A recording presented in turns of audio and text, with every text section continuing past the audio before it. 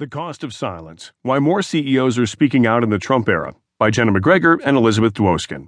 From the Washington Post Business section, I'm Sam Scholl. After receiving an honorary doctorate at the University of Glasgow recently, Apple chief executive Tim Cook took questions from the capacity crowd. The first student had two for the leader of the world's most profitable company. He wondered, to laughter, whether he could have a job.